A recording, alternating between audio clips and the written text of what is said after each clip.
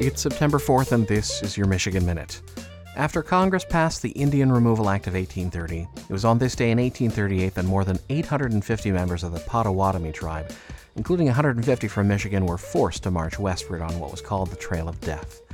However, there exists a band of Potawatomi in Dwanjak, Michigan, who resisted relocation successfully, thanks to negotiations of their tribal leader, Leopold Pokagon.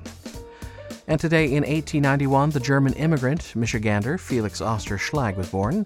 You likely had his initials in your pocket at some time, since it was his design on the 5-cent nickel coin that was used from 1938 to 2004, and you can see the FS underneath the bust of Thomas Jefferson in nickels from 1966 on. Felix Schlag's final years were spent in Owasso, Michigan, where he also is interred. And that is your Michigan Minute.